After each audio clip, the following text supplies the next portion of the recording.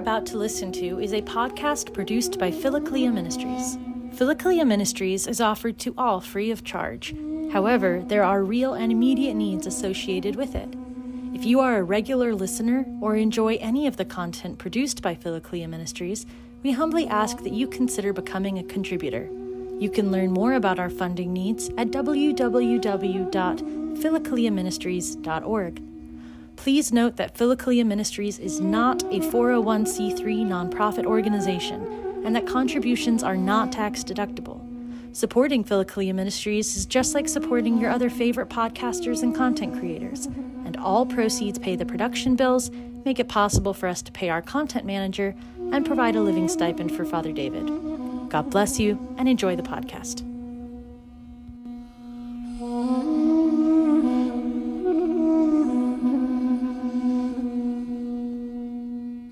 Glory to Jesus Christ. Welcome back, everybody, to our study of the Evergetinos. We are picking up this evening on page 48 with letter E, if you have the text in front of you.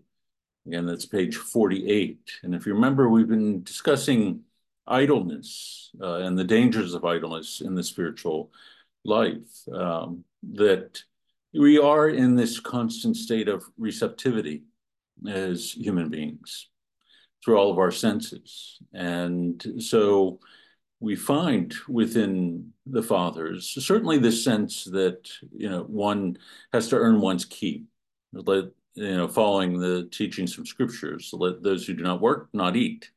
And so there was this clear sense of the ability to be able to take care of one's self and to provide for one's own food, not to have to rely upon others. And but also I think there is this sense, because of this constant being in this constant state of receptivity, of keeping ourselves from being idle, that having the work of our hands constantly before us and being engaged in something simple, in fact, for the fathers, the simpler the better, was a way of remaining focused. That if one were to attempt to simply pray constantly without engaging oneself, the likelihood that one would be able to sustain that would be very difficult. That we're human beings, we have a body, and we have to keep ourselves engaged in order to be able to keep our attention fixed. And so certainly even in our prayer, we've talked about this before, about various postures, prostrations, using the chotki or the prayer rope to add a bodily element to that prayer is important as well.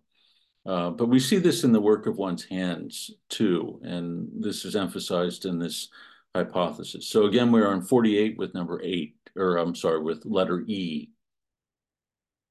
From the Geronticon, Abba Amos and Abba Bitimios once visited Abba Achillas. It was very early, and they found him working, plaiting rope.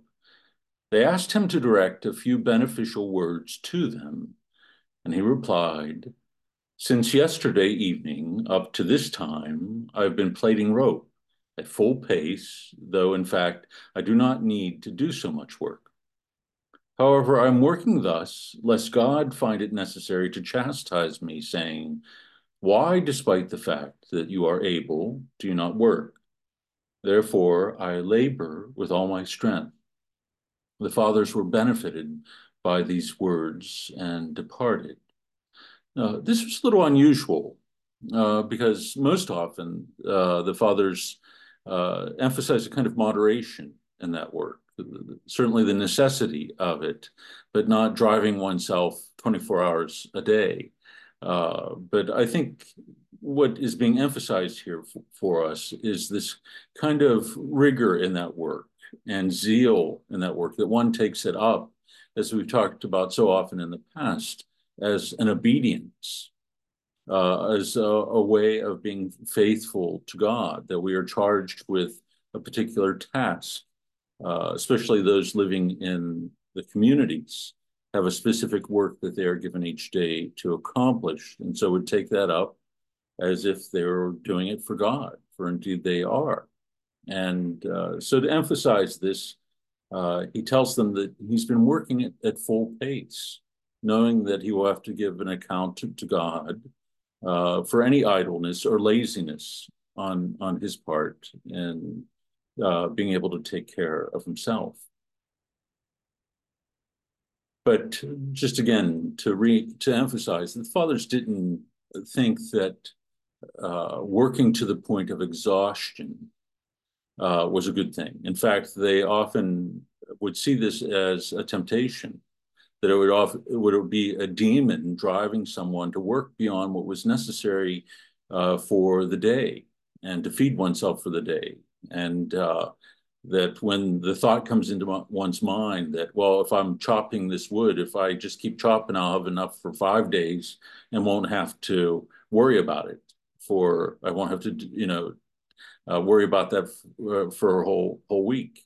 And but often these holy elders would see a demon standing behind the monk, driving them, as it were, with a whip, because the thought of losing oneself in one's work or trying to get ahead of the game could be a sort of a loss of a trust in the providence of God and caring for one, that one would have to, like the figure in the gospel, that have to build up stores of grain to provide for oneself, whereas we're not guaranteed that we will be here tomorrow.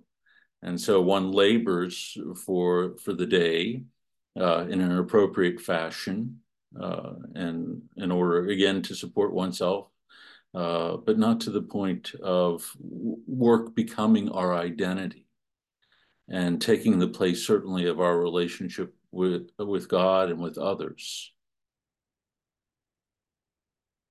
Number 2, a certain brother went to Mount Sinai to visit Abba Siloam. Seeing the brothers there working, he said to the elder, "Labor not for the food which perisheth, for Mary hath chosen that good part." Instead of responding, the elder said to his disciple, Zacharias, "Give the brother a book and take him to his cell, where he is to have nothing." The brother, of course, did this. Now, when the 9th hour was approaching, the visiting brother continually had nothing but the door on his mind. Maybe they are sending someone to call me to eat. The 9th hour would typically would be when the fast would be broken, which would be around 3 in the afternoon. And so his thoughts are not on prayer at that point, or on Christ, but rather on the door, hoping that somebody would come along and knock and invite him to dinner. But of course, this doesn't take place. However, after an hour had passed, no one had called him. He got up, went to the Abba, and said, "Did the brothers not eat today, Abba?" "Of course," the elder answered. "Then why did they not call me?" the brother asked. "Since you are a spiritual man," the elder replied, "you have no need of such food. Since we, however, are fleshly men, we want to eat, and therefore we work. You, however, have chosen the better part. You studied all day and do not now need to eat fleshly food." The visiting brother, on hearing these words, made a prostration to the elder and said, "Forgive me, Abba." And the elder responded to him, "In any case, Mary has need of Martha too, since it was on Martha's account that Mary was praised." There are many Marthas who probably love this story. But his point is well taken, that one can use the spiritual life, the life of prayer, as a means of avoiding labor, or have this false sense of the spiritual life that somehow, again, that work and providing for oneself is not necessary, and couldn't even use the scriptures as this monk does. Mary chose the better part, as if the monks in their labor were not at the same time focused upon God. The issue with Martha in the gospel is that was anxious and worried about many things, that she became agitated and angry rather than simply serving in love and doing what she was doing in preparing the meal, that she became agitated over her sister sitting at the feet of the Lord and listening to him. And she even rebukes the Lord, if you remember. You tell her to get up and help me. And so she rebukes the Lord. And so this is more the issue, not that she is working, but that she loses sight of that in the work, she is to be loving the Lord, that the work becomes abstracted from that relationship, even though she's doing it for him.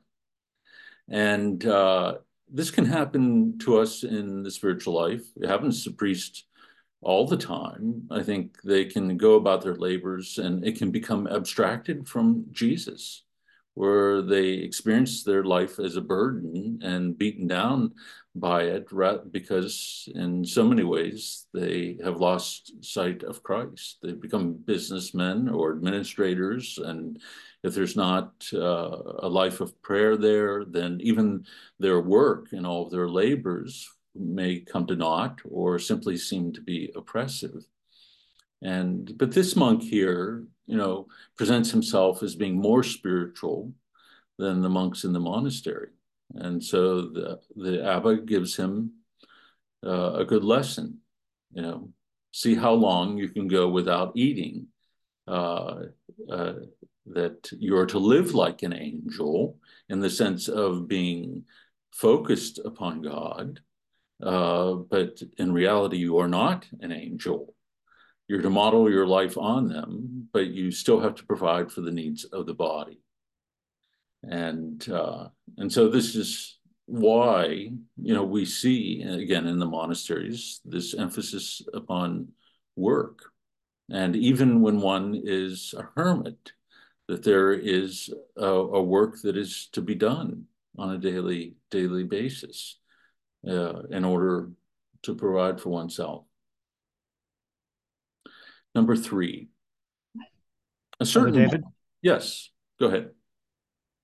How do you know that when you're doing things, that it isn't your will or God's will leading you while you're doing this? Like I was chopping wood for 2.5 months up in the Arizona mountains. Okay. And now I'm sitting on the beach in Playa del Carmen, Mexico, and I don't know when I'm leaving. Okay, that's an extreme example, but it's a true example. But I would go out there, and because I was in such good shape, I would chop up maybe like a half a cord of wood because it was cold there. And the people there, they would just chop up because they were generally around the same age as me, and they would chop up some wood. Let's say they chop up maybe, I don't know, maybe half a day's worth of wood. I would chop 3 days worth of wood. Now, was I playing out my own ambition to stay warm, or was I just doing something because I was being guided by God? Because I knew we needed the wood. Right. Well, I don't know the intentions of your heart, so I can't answer that directly. But what I can say is that often imbalance enters into our life in one form or another. And this is true with work, that we can extend the amount of time that we engage in that labor, often at the cost of other things that are equally, or if not more, important. Now, these circumstances sound unique, that you were in a place where you know that they needed wood and you were in such shape that you could work longer than they typically would, who would be staying there permanently, that this isn't your permanent residence from the sounds of it.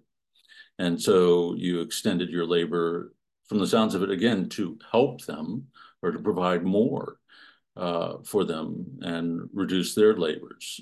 But often, I think if we look at it in the broader way, that we are to avoid the extremes, and we can be drawn into them whenever there is an imbalance, that we find ourselves doing more, simply either for the satisfaction of it or some internal pressure telling us we need to do this, an anxiety perhaps that we will be left wanting unless we go further than, say, what they were doing on a day-to-day basis, perhaps cutting up a half a day's worth of wood at a time. And so they were in a pattern that was suitable to their life. If you were living there constantly, then one might say, well, there a kind of imbalance had emerged. If every single day you were cutting 3 days worth of wood, one might be in great shape, but I think if you were to do that every single day of your life, you would probably be eating a lot more, for one thing, on a day-to-day basis, and you might wear yourself out physically, despite being in good shape. But to do that on a daily basis, again, you might, I imagine most of them have other things that they do throughout the course of the day, where they wouldn't spend such a long time cutting 3 days worth of wood. They probably had other work within the house, preparing meals, or perhaps other things for their families. So, Father David, yes. you seem to mention something about if someone is feeling a certain amount of pressure, and you use the word anxiety, mm-hmm. wouldn't that be a loss of connection with God within you? Yeah, because I think anxiety typically arises out of a kind of internal fragmentation. That for one reason or another, we are being pressured, by our own thoughts, fears, by demons, perhaps putting the thoughts before us. And so we are being driven, and we become abstracted from the purpose of that labor. And again, the people who live there would get into this balance of a day-to-day life, which would be common for the monastery as well. They have it very, clearly worked out what is needed for the life of the monastery from day to day. Food and the work that's needed. The abbot, gives out the obediences, precisely that one might not be driven simply by one's own judgment or one's own will. And that can be tough, because sometimes the abbot's going to ask you to do things you don't want to do, clean out the gutters. Maybe it's not going to be chopping wood, or something less pleasant, or cook the meal for the community. But nonetheless, there's a balance there. Typically, the first part of the day is given over to work. It's rarely extended into the afternoon, because that's often given over to intellectual work or spiritual study or prayer, or sometimes a little bit of rest, especially if they're breaking the night for prayer. And so there is a kind of order to their life, and sometimes certain days are hermit days where they don't do any work at all, where they are given over to prayer. So they're very conscious of the order of life, and having that life being ordered and directed toward God.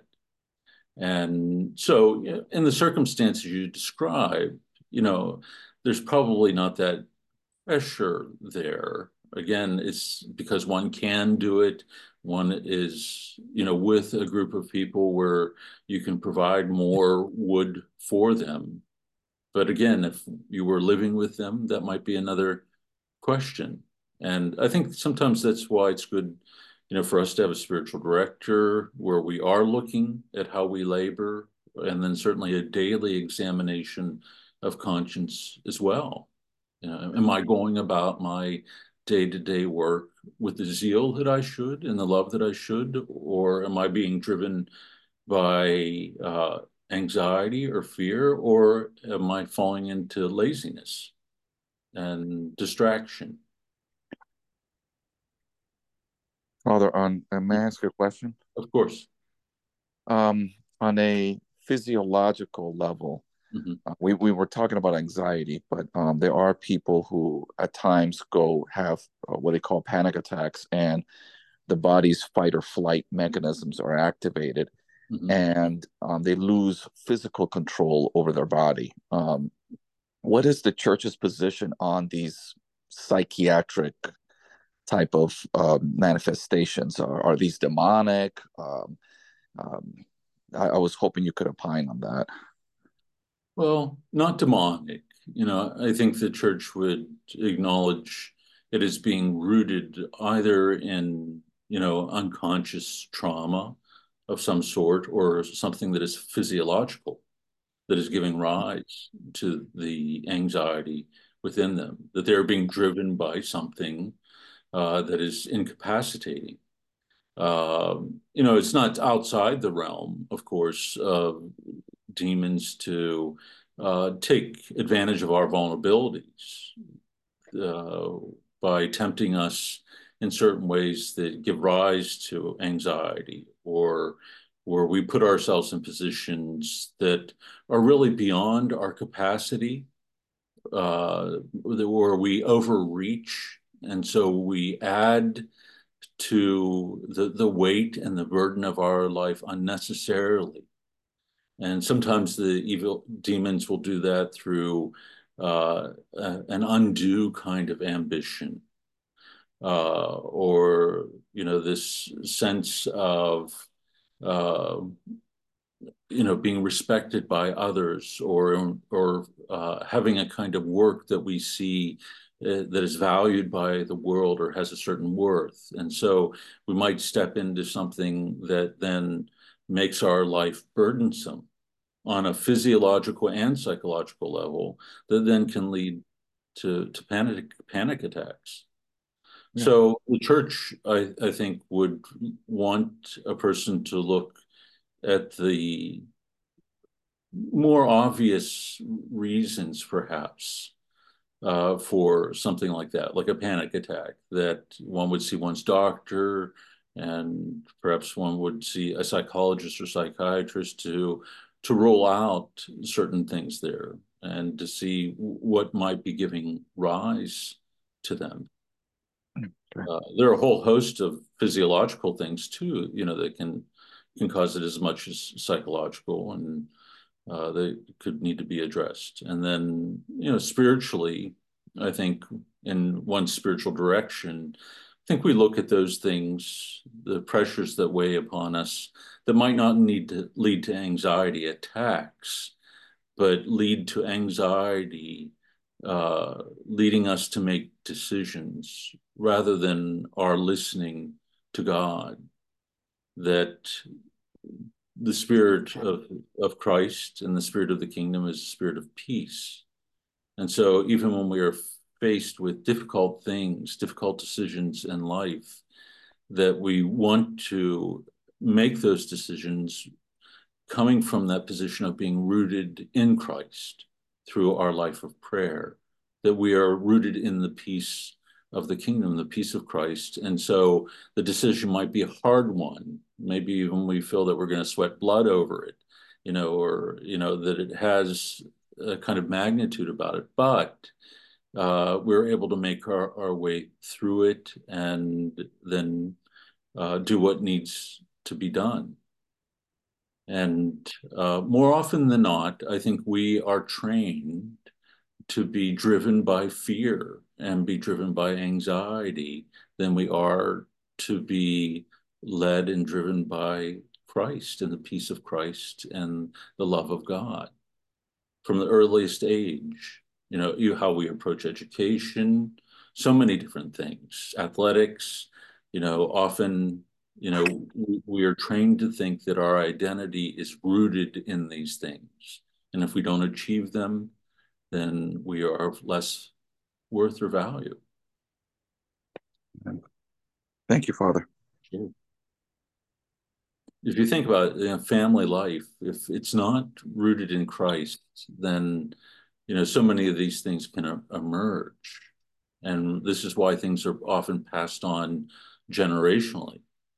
That there can be this kind of historical way of relating to others that is passed on from generation to generation. And if a person is abused, often they become the abuser, or they learn a certain way of resolving conflicts or not resolving them, or responding to them with anger or passive aggression, and or simply becoming immobilized by it. Yes. So, I think as Christians, we're to look at the whole person, but understanding that the greatest source of our identity and the greatest source of our strength is our relationship with God. Our healing is always going to come first and foremost through the action of God's grace, even if we do see a doctor or a therapist or whatever is needed at the time. It's still the grace of God that acts in those circumstances. And so prayer should be the thing that we are turning to first, and should form and shape our response to everything. Rachel writes, I think it is important to be clear that panic attacks, when endured with patience, can be meritorious. Putting one's trust in God when flooded with waves of panic, the peace of Christ is a gift of God, and I wonder, little by little, one will find the peace of Christ within the storm. Patience will teach one to see. Trust in God. He will reveal himself in those moments. Yes, I agree with what you're saying. And I've said this before, if I've ever made a patron saint of anything, it would be the patron saint of anxiety. That I pretty much grew up with that, socially, all the way through seminary and beyond.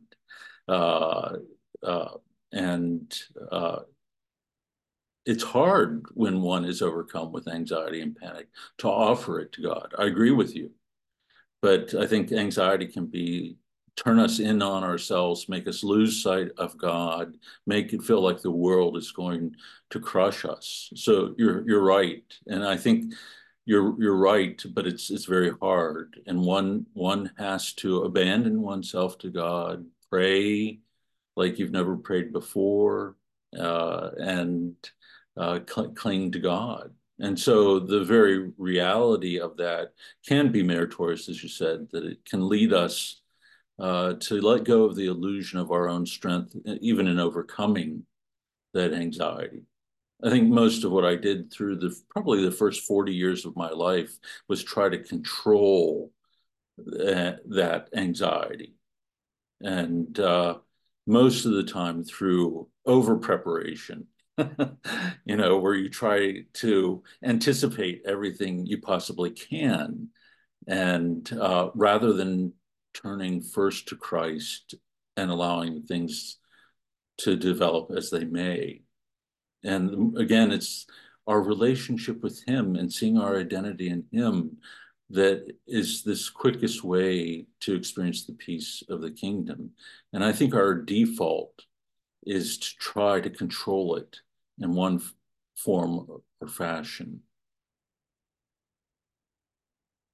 I'd memorize homilies, all kinds of stuff. It was exhausting, and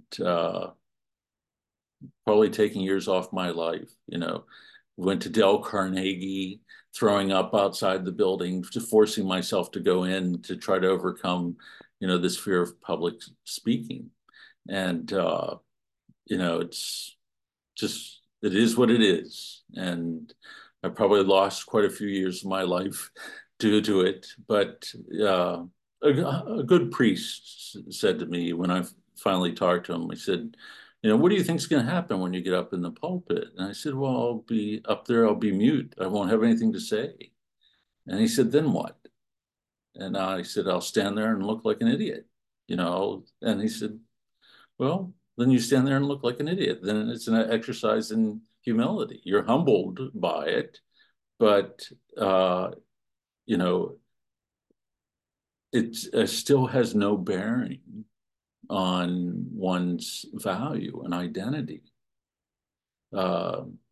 It's a strange thing when you're, not to belabor this, I know this is a digression, but when you can be in the pulpit and prepare, both through prayer and study and writing out a homily, but in the act of giving it, it can feel stilted because you are abstracted from God.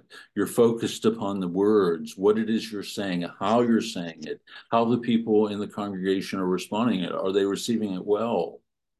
You know, is your presentation good? Are you speaking loudly enough? Or are you dropping your voice too low so they can't hear what you're saying? All these things. And then you walk away, and even if people say, great homily, Father, good homily, Father, and you might even have it in your own mind, okay, that came out perfectly in the way that I wanted it to come out. But internally, it feels stilted because the whole act in and of itself, the moment, one's mind is not focused upon God and aware of God. It's not something being done in the spirit. And so you begin to wonder, what impact does this really have?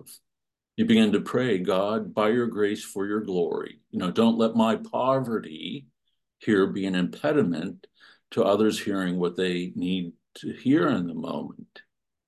Often that's the only thing that keeps the priest going, because you know your poverty and that you're often not speaking from the place where you should be speaking from, which is out of that relationship of intimacy with the Lord.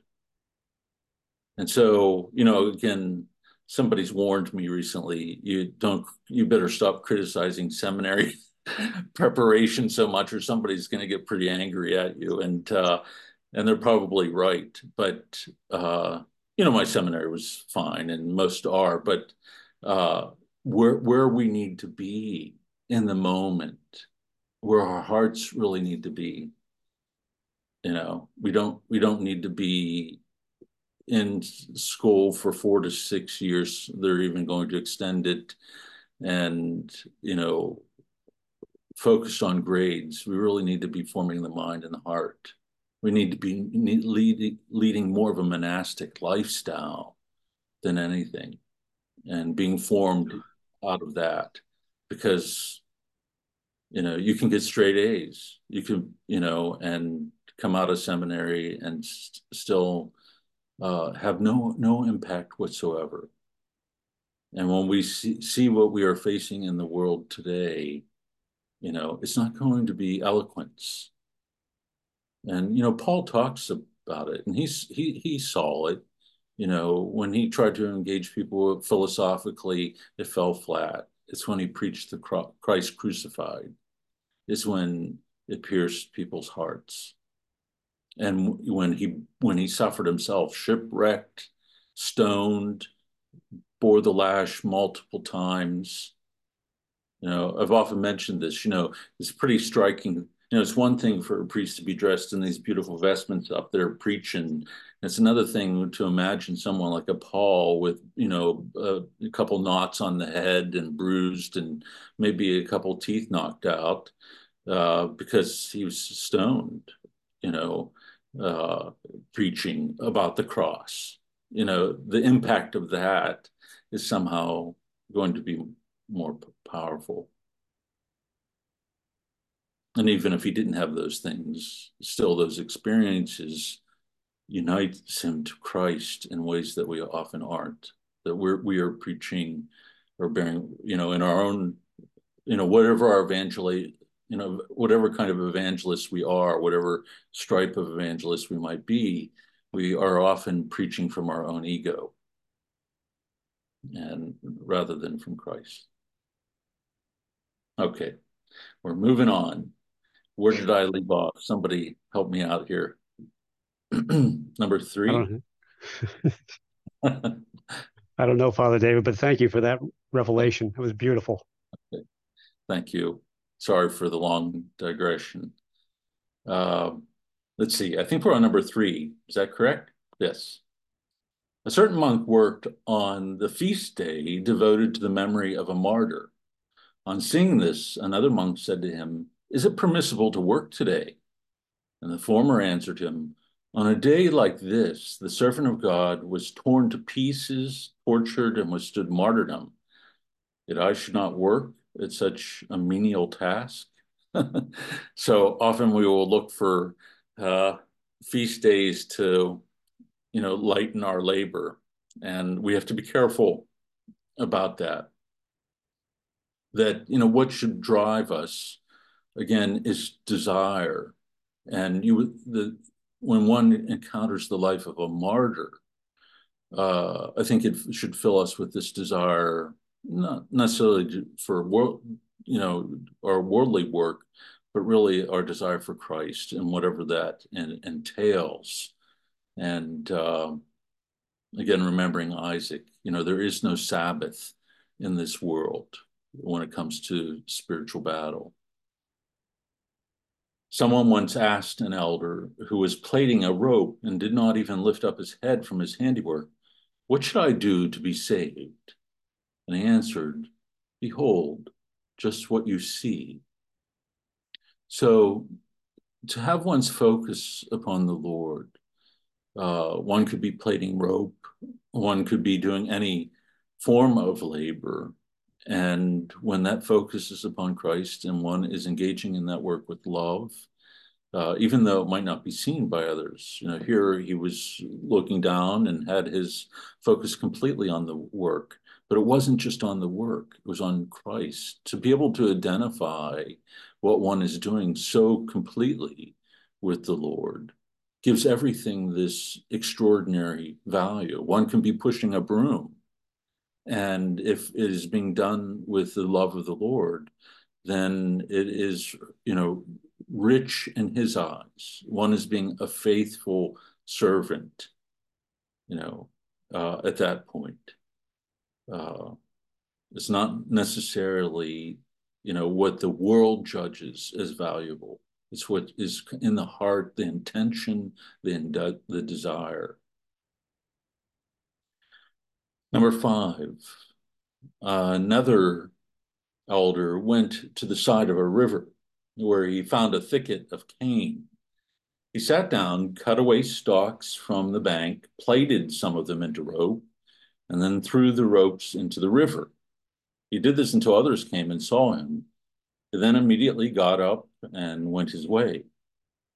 He was not working because he had to, but to be occupied so that his thoughts might remain at peace. So this is what we were talking about a little bit earlier, that often they would gravitate toward a work that was manual, where it did not involve a kind of intellectual work or having to overly analyze things, because the work with one's hands can help one be focused. And so he was plaiting all of these things from the cane stalks, plaiting them into ropes, not because he needed them, but simply to keep the mind focused. And really, this becomes even the origin of something like the hotkey. There's some images from the early church fathers of simply using stones, and as they would say in Jesus' prayer, like throwing them in a pile. And then over the course of time, something like the hotkey.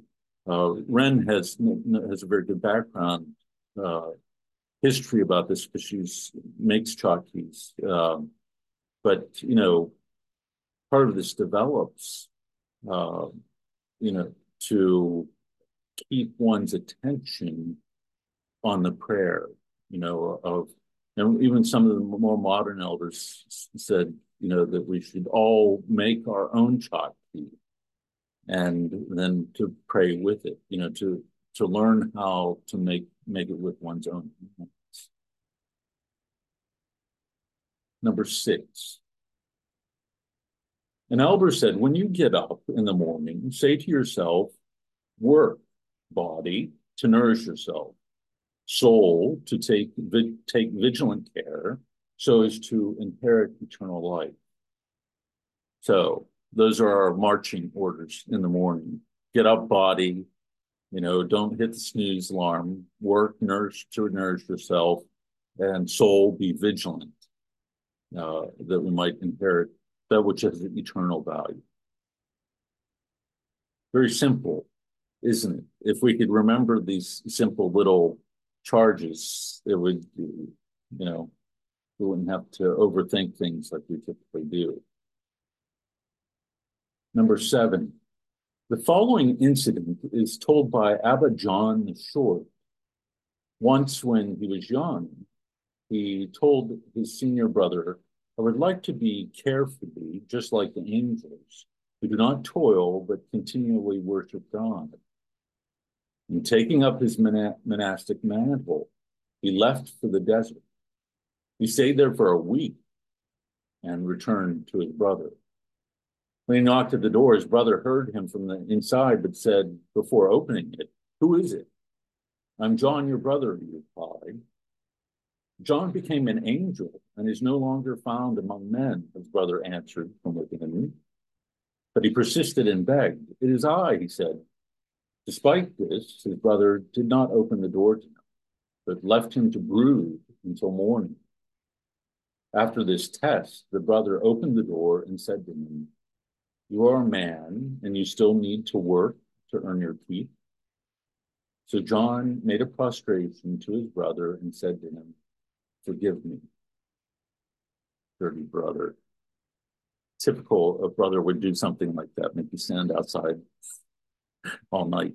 But again, the point is a good one, to imitate the angels in this constant attentiveness to God in whatever one is doing, but not to lose sight of our humble state, which means that we have to care for our bodies and care for our nourishment. I'm being told that my mic is kind of fuzzy. Can you hear me okay, everybody? It's actually my computer. It's like the fan started running for some reason. So sounds okay to me. What's that? Okay. It sounds okay to me. Okay. But if you're hearing something, I think that's what it is. Number 8, an elder said, the sluggard and one who does not wish to work, God does not want. A very stark way of putting it. A sluggard, one who does not wish to work, one who is not zealous about small things, who does not take them up with love, is not going to take up the greater things with love, or cannot be entrusted with the greater things. That it is in the small things of life that we learn to love and give ourselves in love. Often the things that people set aside or treat as insignificant or because of their sloth, ignore altogether for somebody else to do. But when that happens, it often reveals really what kind of person they are and what is in the heart. If a person only works at what feeds the ego, then again, they are not necessarily doing that work for God. But if one is, taking out the garbage, emptying the dishwasher,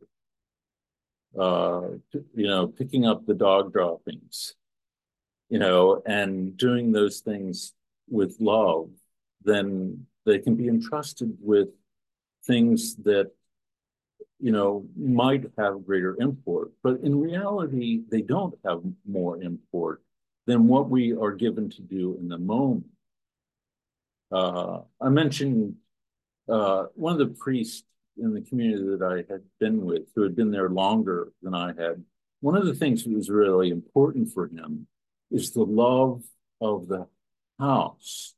That when you enter into the community, and it was called the oratory, that one of the ways that you show your love is not only fulfilling the task that you have within the community, but when you see that something needs to be done, somebody has left glasses sitting, or the garbage can is full, that your love of the house you're seeing yourself as part of the community would lead you in that moment to see it, embrace it, do it, rather than leaving it for somebody else to do. This showed him, a real kind of love for the community. It wasn't somebody simply taking advantage of the good things that they had surrounding them or being provided for, but they saw themselves as part of that community. And that gratitude would then lead them to take up those things with love. And so this is often why we see in monastic literature, these young novices being given jobs that seem menial. And I had been novice master for a good number of years. And, I'm sure I'm not going to betray any names or anything like that, but, one individual looked at our community and had a higher degree from a prestigious school, and taking out the garbage and emptying the dishwasher was a very difficult thing. And he got frustrated with it. When others who had been there for a long period of time, and certainly those who were ordained, were engaged in ministry, and he was being given the, I don't want to say it out loud, the B work in his mind. He was given this, the menial labor. And we had to have quite a long talk about that, because everyone in the community had to do those very same things. Even serving coffee after like a meal, it was considered the honor of the youngest member of the community to be able to perform that task for everybody else. And if a person does not learn these things very early on, then they're not only going to fall into a kind of idleness in their life, but they're going to engage in their work as they progress with a kind of pride, or only looking at times for the things that are self-serving, and be resentful of having to deal with the things that come up. I can't come up during the day. I can't tell you the number of times where I had to plunge toilets, because somebody, clogged the toilet in the women's room again. And, I'd come out of an appointment and have to run in there and unplug a toilet, or something along those lines. Or something would go wrong with the building, something mechanical. And after all of a sudden you're calling the service people to, come and address it. And, but you aren't going to be willing to do those things if you have this kind of high-mindedness about your labors. Remember, Philip Neri said, leave Christ for Christ. So if the doorbell rings and you're engaged in prayer, you immediately jump up and go because somebody has come for confession or needs to speak to the priest. Leave Christ for Christ. And one only learns that by this willingness to engage in this humble labor. So it's not only about avoiding laziness, what we typically think of as the fruit of idleness. It's avoiding the temptations that come, but also it's forming the virtues that go along with being attentive to this daily labor. Okay. Any comments or questions?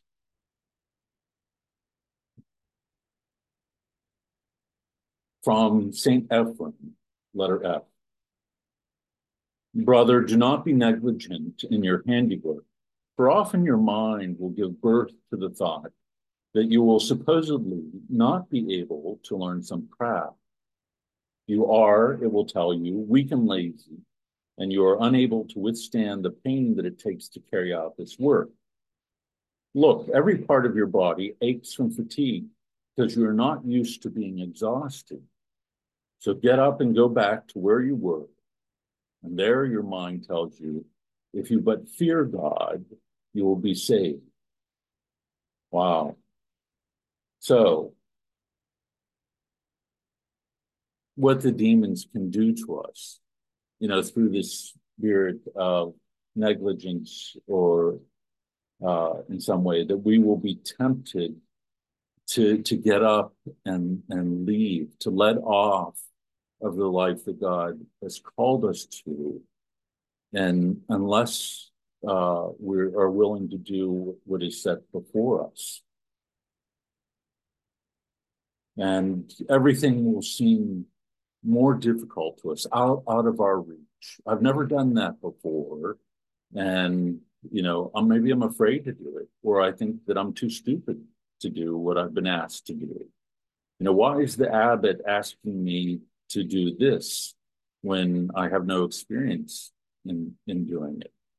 Immediately our thought begins to run with that and saying, just forget it. I'm gonna go back home rather than do this. Now, do not be conquered by such thoughts, Ephraim writes, but be patient with the Lord who called you to his kingdom. For he has told us, in patience possess ye your souls. And if ye have faith as a grain of mustard seed, you shall say unto this mountain, remove hence to yonder place, and it shall remove. And nothing shall be impossible unto you. So, my beloved, let us be patient, for we place our hope not in man, but in God, who saves us, all those who hope in him. So there's more that he writes here, but this paragraph in and of itself is important, to be patient with the Lord, to allow him to show us that he will provide us what is needed for the task at hand, to trust in his providence, to trust in the action of his grace, that he will give it to us as it is needed and the way that is needed, in order that our heart might be formed in such a way that we are sanctified. It's not, we are not given graces in a utilitarian fashion just so that we can accomplish a certain task. It's also, graces are given in such a way that they purify the heart, that they allow us to love others in the way that God wants us to love them, or they lead us to rely upon the grace of God in order that we might not be prideful in the things that we do. So he might not give us everything that is absolutely necessary to do it with perfect ease, because it's more important for us to come to see the preciousness of his grace. It's often the things that we've worked for the hardest, that we've had to sweat and blood for, that are most costly, that really are the most precious things, and the things that typically endure or have the greatest impact upon others. It's not necessarily the things that are going to be tied to our talents, abilities, and skills, or that seems to come to us naturally.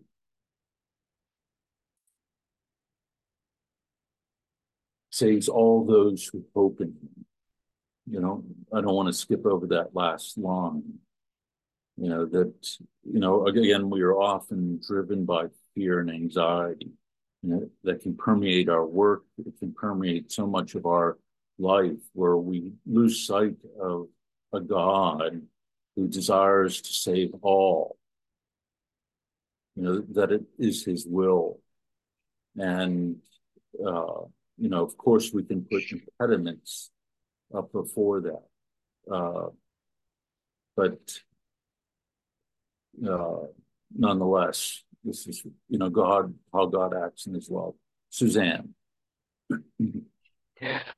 Yeah, first of all, thank you so much for sharing your experience, because I think a lot of us have some of the same experiences. I know I do, and I really appreciate hearing what you have to say about your own struggles. And then about that novice that you had with the high degree, analogously, I I read a lot of the lives of the saints, and a lot of times our Lord gives really profound graces to children, Mhm. and they walk with him from a very early age. Well, that's not been my experience. My experience was the big fat sinner and didn't come to him until I was in my early 30s. And so a lot of times I have that same reaction that that novice had, like, why, why didn't you treat me the way, why didn't you make me holy when I was a kid?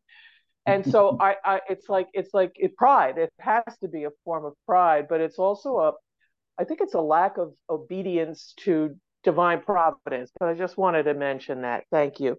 Right. Very good. Yeah. Yeah. Often it's hard for us to take joy in what others have received. And especially when we think of it in those ways, that they are somehow privileged. Some people dislike Therese of Lisieux because, she had what seemed to be this telescoped sanctity, that things were crammed into a very short life. I'm Uh, one of those people. yes. Yeah, here she is, a doctor of the church, and was this little obscure nun, but in a Carmel, but throughout her life, I think there was a kind of natural virtue within her, but also a family life that helped form that. Uh, but also, I think God does that in children or young individuals in order to manifest His grace and to create the desire within us for the same thing, not to envy it, but that we might desire it. And plus, we also lose sight of the fact that she only did live to 24 because she died of consumption, which basically meant she drowned in the fluid in her own lungs. She was coughing up her lungs, pieces of her lungs, and there was no like pain medication or anything like that. What she endured was horrendous, and and we don't see that, and nor do we know the darkness that she endured too in those times. If you read about her last conversations with her sisters, that they wrote down the conversations that they had with her while she was dying. It gives you a much different picture of Therese than what is found in the story of a soul. Because people will often simplify that. Oh, just take the simple way, just love. But this she was a Carmelite, for goodness sake, and she died of tuberculosis, and there was but also a spiritual cross that she bore as well, and that she embraced with this deep love. And so even when we read about the saints, we don't see the whole of them.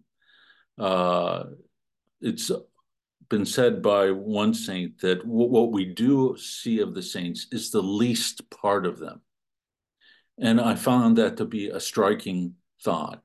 The miracles that they perform, the virtues that we see in them, is the least part of them, in the sense of what God does in their hearts and what He creates there by the action of His grace.